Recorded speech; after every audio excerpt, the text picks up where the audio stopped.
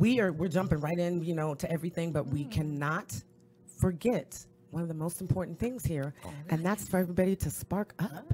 We got to have our spark sesh.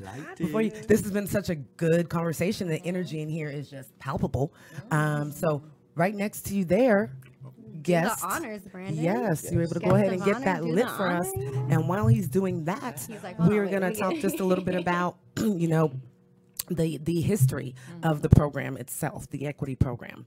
If people don't know about it, I highly recommend that everybody, does their research in their area, in their county, and see if it is eligible or something that is available. I do know in the state there are 10 jurisdictions that have the funds to be able to bring a program like this to their city. So here in Sacramento, through the Urban League, and through the and through the Sac Asian, Chamber of Commerce, they have these programs. I'm doing a little smash up between the two. So the next class for the Sac Asian Chamber is November the 14th. And if you may have already listened, which I'm sure you have, I'm sure you haven't been able to get enough of us.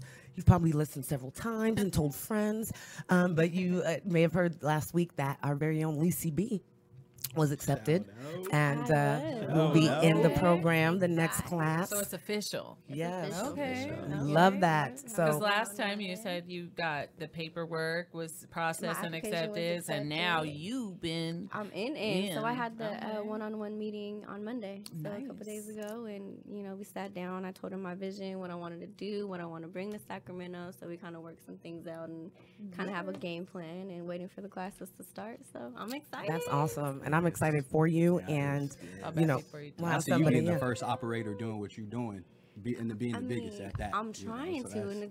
That's a feat in its own. I see you. Well, you got that fire, so that'll prop you up. Yes. Because that's the whole purpose, right? Like, I'm still mad at your daddy. Let him know. Yo, okay. My dad stays with fire. He does. He does.